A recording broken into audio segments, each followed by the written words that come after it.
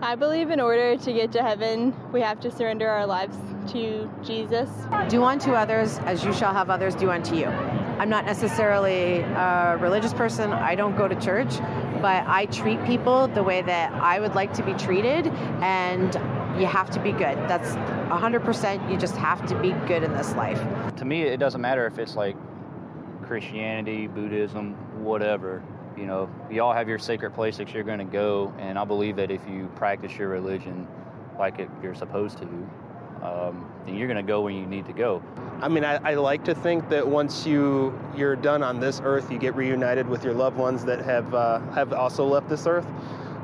You know, I could see some family members again that have departed us. You know, other loved ones, friends, maybe even our pets that have left the earth. I like to think that would happen. I just, you know, I don't know. It's just like, you know, in this world, nothing, you cannot carry nothing with you. You cannot carry your money, you cannot carry your house, you cannot carry nothing except your good deeds and bad deeds. And I believe if you do good deeds, you go to heaven. But if your bad deeds are more, then you go to hell. Well, Jesus is the way, the truth, and the life. And he's the only way through to get to God. You have to go through Jesus Christ, not Muhammad, not all the other gods that are out there, because they were just men. Jesus is the only one that rose from the dead. So he's the one that, you know, secures our eternal life.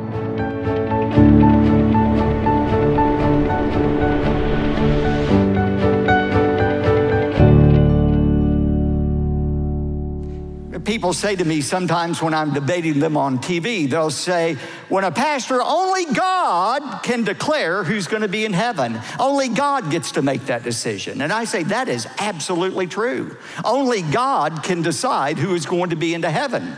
The fact is, he's already decided that, though. And he's made his decision public. He said, there's only one way to heaven, and that is through faith in Jesus Christ. Jesus said, I am the way, the truth, and the life. No man comes to the Father except by me. When I say we're going to be surprised about who is in heaven, what I'm saying is we're going to be surprised about those who have trusted in Christ. You know, in Hebrews 4:12, the New Testament says only God is able to judge the thoughts and the intentions of a person's heart. And so I think we're going to be surprised to find that many people we thought would have never trusted in Christ actually did end up trusting in Christ as Savior. But we're also going to be surprised that many people we thought had trusted in Christ, in fact, in their hearts, had never trusted in Christ for salvation. In heaven, we may be surprised about other people who are or aren't in heaven. But we never want to be surprised about our own eternal destination. And yet the Bible indicates many people will be surprised. It will be the surprise of a lifetime when they discover that although they thought they were going to be welcomed into heaven, God turns them away. Listen to what Jesus said about that surprise in Matthew 7, verses 21 to 23. Jesus said, not everyone who says to me, Lord, Lord, will enter the kingdom of heaven, but he who does the will of my Father who is in heaven. For many will say to me on that day, Lord, Lord, did we not prophesy in your name, and in your name cast out demons, and in your name perform many miracles? And then I will declare to them, I never knew you. Depart from me, you who practice lawlessness. Will you underline that word in verse 22? Many will say to me on that day. What day is he talking about? He's talking about the judgment day. He said not just a few people are going to be surprised.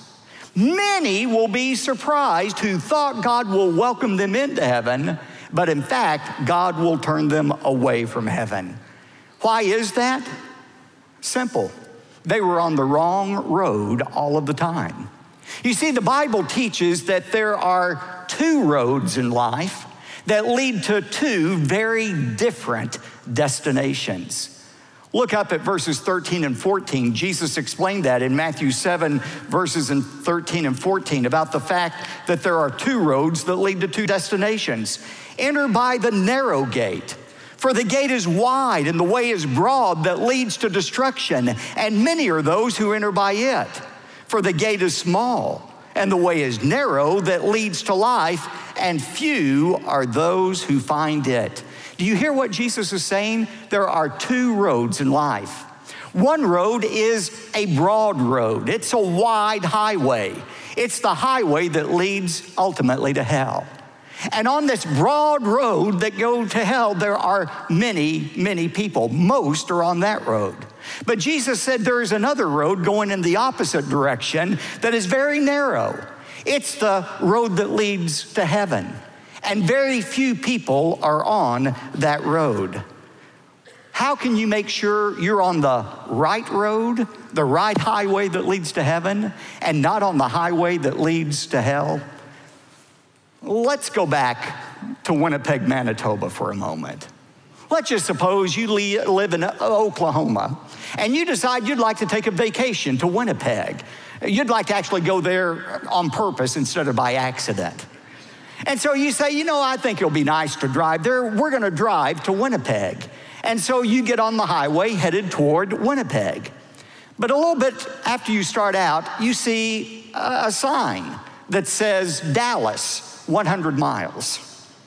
And you go a little further and you see another sign that says Houston, 300 miles. And then you go a little further and you see a billboard that says, enjoy a luxurious night at the Holiday Inn in Laredo, Texas. Now, what conclusion do you draw? The fact is, you're headed in the wrong direction. You sincerely believed you were headed north, but in spite of your sincerity, you were headed south. And that's the same thing for those of us about our eternal destination. There are many people out there who sincerely believe they're going to heaven. They sincerely follow other ways to heaven: Hinduism, Islam, Buddhism, a number of different ways. They think they're headed to heaven. They're sincere in their hearts. But it doesn't matter how sincere you are, you can be sincerely wrong. How can you make sure you're on the highway to heaven and not the highway to hell? The journey begins not in the next life. The journey to heaven or hell begins in this life. In this life, you're on one of two roads, Jesus said. You're on the highway to heaven or the highway to hell. How can you know if you're on the highway to heaven? Well, there are 4 signposts, if you will, that you can check to see if you are on the right road that will end up in heaven. These signposts represent 4 essential truths you must acknowledge not just in your head, but in your heart if you're going to end up in heaven one day. What are these signposts? Signpost number 1, we have to acknowledge that we have a sin problem. Now, most people refuse to go any further. When they see that sign, they say, I'm not going any further. I don't like being called a sinner. That is insulting to me. And so many people, when they see that sign, saying, I'm turning around. I'm getting on a different road. But the fact is, God says we are all sinners. Romans 3 verses 10 to 12 says, there is none righteous, not even one. There is none who understands. There is none who seeks for God. For all have turned aside. Together they have become useless. There is none who does good. There is not even one. And then the climax is verse 23. For all have sinned and fallen short of the glory of God. How many good people are there in the world? How many people are righteous? That word righteous means in a right standing with God. Whom does God look at and say, that's a really good guy or girl? 0, none, nada, zilch. There is no one righteous according to God's perfect standard. Some have sinned more than others, but we have all sinned and fallen short of God's plan for our life. He goes on to say in Romans 6:23, for the wages, that is the payment of sin, is death. Not just physical death, but spiritual death. That word death, thanatos in Greek, means separation. Just as physical death is the separation of our body from our spirit, eternal death is the separation of our spirit from God. We all deserve that sentence because the fact is we have all sinned before God. People don't want to hear that.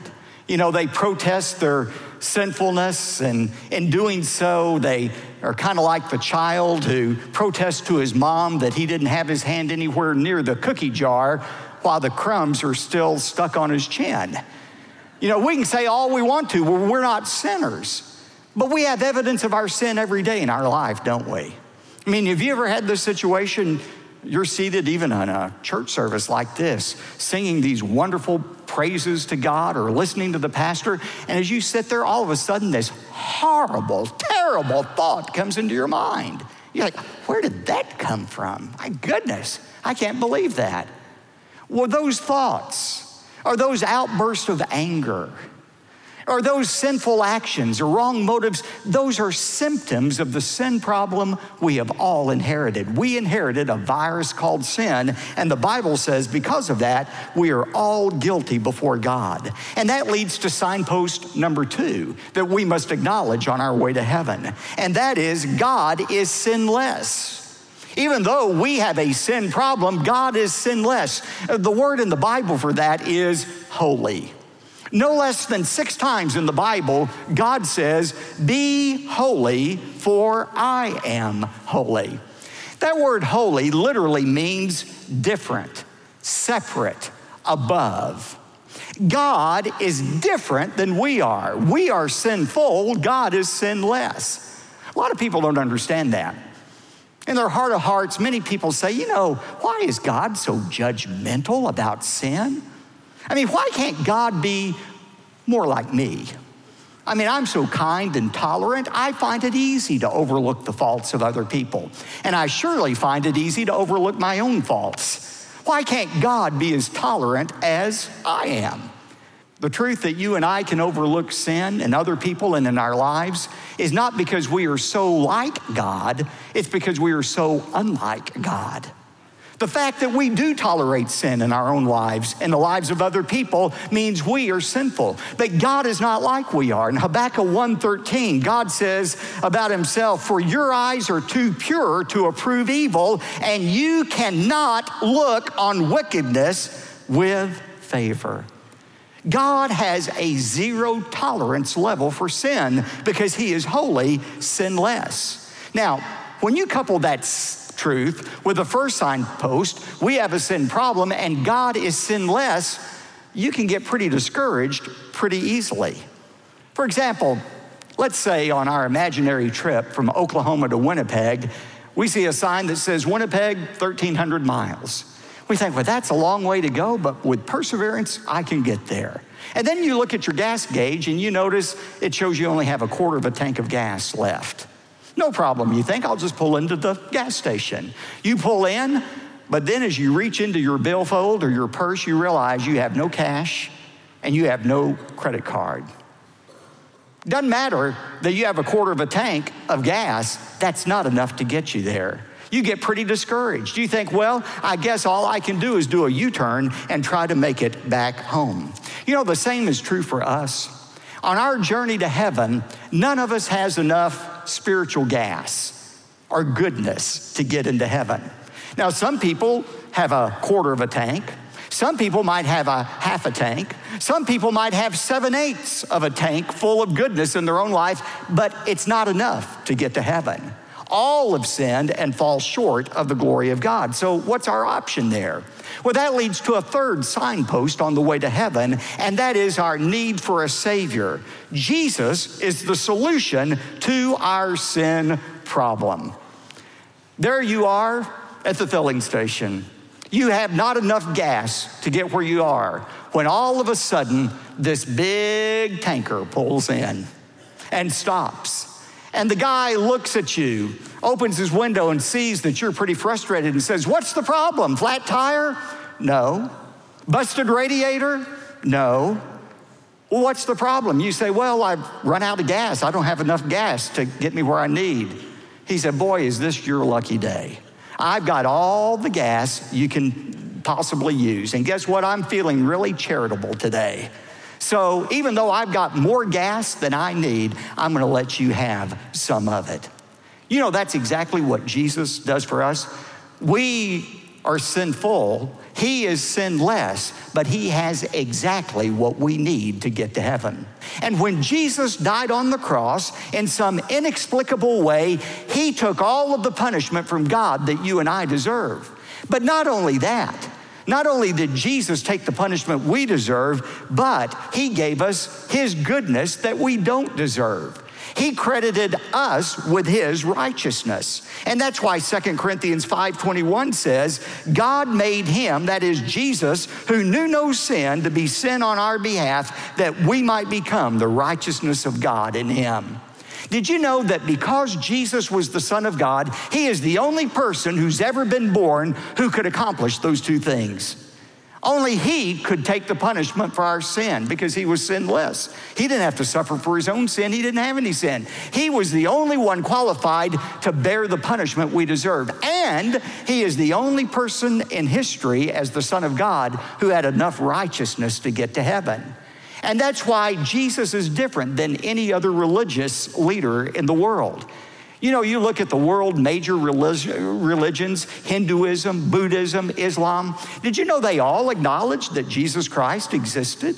They believe he was a good man, a holy prophet of God, but they stopped short, all of them, in saying that he was the Son of God. Jesus can never solve your sin problem until you acknowledge that he is the only begotten Son of God, who is capable of being your sin substitute, of taking the punishment you deserve and giving you and me the righteousness we don't deserve. You know, I hear a lot of people say, well, I accept the fact that Jesus was a good man. He was a moral teacher. He's a great example. But God in the flesh, I can't go there. Well, did you know Jesus himself doesn't give you the option of just saying he was a good person or a great teacher? C.S. Lewis points that out in his book, Mere Christianity. He said, the reason you don't have that option of just saying Jesus was a good man is Jesus himself doesn't give you that option. He himself declared that he was the Son of God. And that leaves us with a decision then about who Jesus is. Given the fact that he claimed to be the Son of God, you have to decide. Was he a liar? That is, he claimed to be the Son of God, but deep down he knew he wasn't. That would make him a liar, right? The second option is he's a lunatic. That is, he thought he was the Son of God, even though he's not the Son of God. He really thought he was. That would make him a lunatic who ought to be locked up. If you don't accept the fact that Jesus was a liar, if you don't think he was out of his mind as a lunatic, the only other option is he must be Lord. He must be exactly who he said he was. And we have to come to that conclusion in our own life of who Jesus is. Because he was the Son of God, he alone can give us the righteousness we don't deserve. Romans 5:1, Paul says, therefore, having been justified by faith, we have peace with God through our Lord Jesus Christ. That word justified is a legal word. It means for a judge to declare not guilty. That means the moment you trust in Jesus to be your Savior in that great courtroom of heaven, God slams down the gavel and says, not guilty, not guilty. You are forgiven of your sins. Now, this isn't a blanket pardon, a blanket forgiveness given to everyone. It is something that must be received through faith. Therefore, Romans 5:1 says, having been justified by faith. Faith is the conduit through which God pours his forgiveness, his goodness into our life. And that leads to the final signpost we have to acknowledge on our way to heaven. And that is, we must choose to accept Christ's offer of forgiveness. You know, it's so interesting. If you have made it this far on the highway to heaven, you believe that you have a sin problem and that God is sinless and that Jesus can solve that sin problem by taking the punishment you deserve and giving you the righteousness you don't deserve. If you accept all of those truths, you are closer to heaven than 99% of people in the world. Most people turn away at the first idea that they're a sinner. Others turn away out of discouragement when they think God is too holy for them to ever have fellowship with. Other people, they stumble over the idea that only Jesus can offer salvation. If you've made it this far, you've made it further than most people, and yet you're not there yet. You're almost there, but you're not there. There is a final step you have to take on that highway to heaven, and that is to individually choose to trust in Christ for salvation.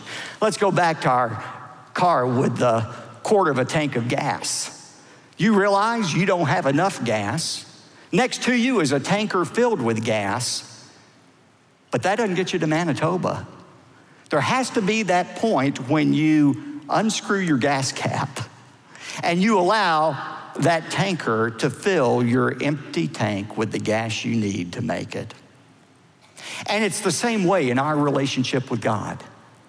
You can believe that God is holy and you are unholy. You can believe that Jesus died and paid the price for our sins, but there has to be a time when God transfers the goodness, the righteousness of his Son into your life, so that when God looks at you, he no longer sees your sin. He sees the goodness, the righteousness of his Son, Jesus Christ. John said it this way, but as many as received Jesus, to them he gave the right to become the children of God, even to those who believe in his name. You know, we all have various amounts of goodness in our spiritual gas tank. Some people have a quarter of a tank. Some people have half a tank. Some have 7/8 of a tank, but it's not enough. Some are bone dry. It really doesn't matter. None of us has enough. But God offers his forgiveness to anyone and to everyone who asks.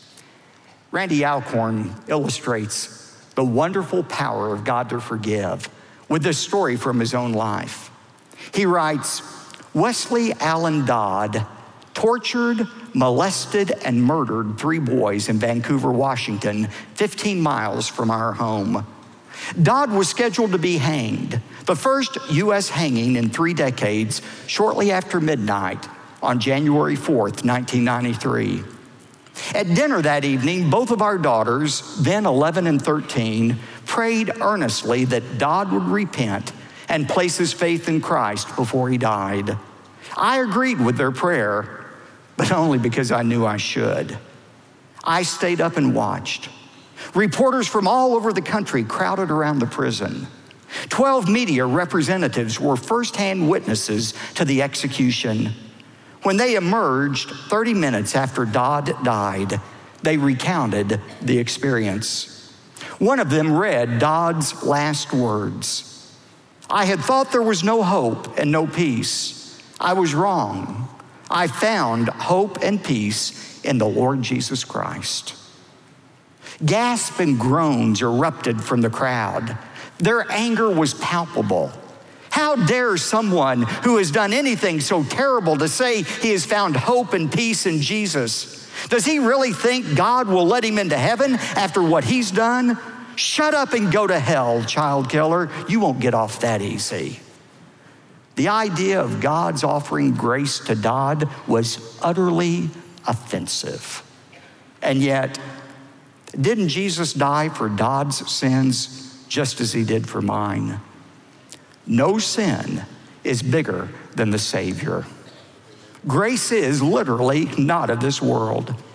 I struggled with the idea of God saving Dodd only because I thought too much of myself and too little of my Lord. Listen to me this morning. It doesn't matter what you've done. It doesn't matter how much or how little goodness you have in your spiritual gas tank. God is able and willing to forgive you and to welcome you into heaven if you're willing to ask. As Paul said in Romans 10:13, for whoever calls upon the name of the Lord shall be saved.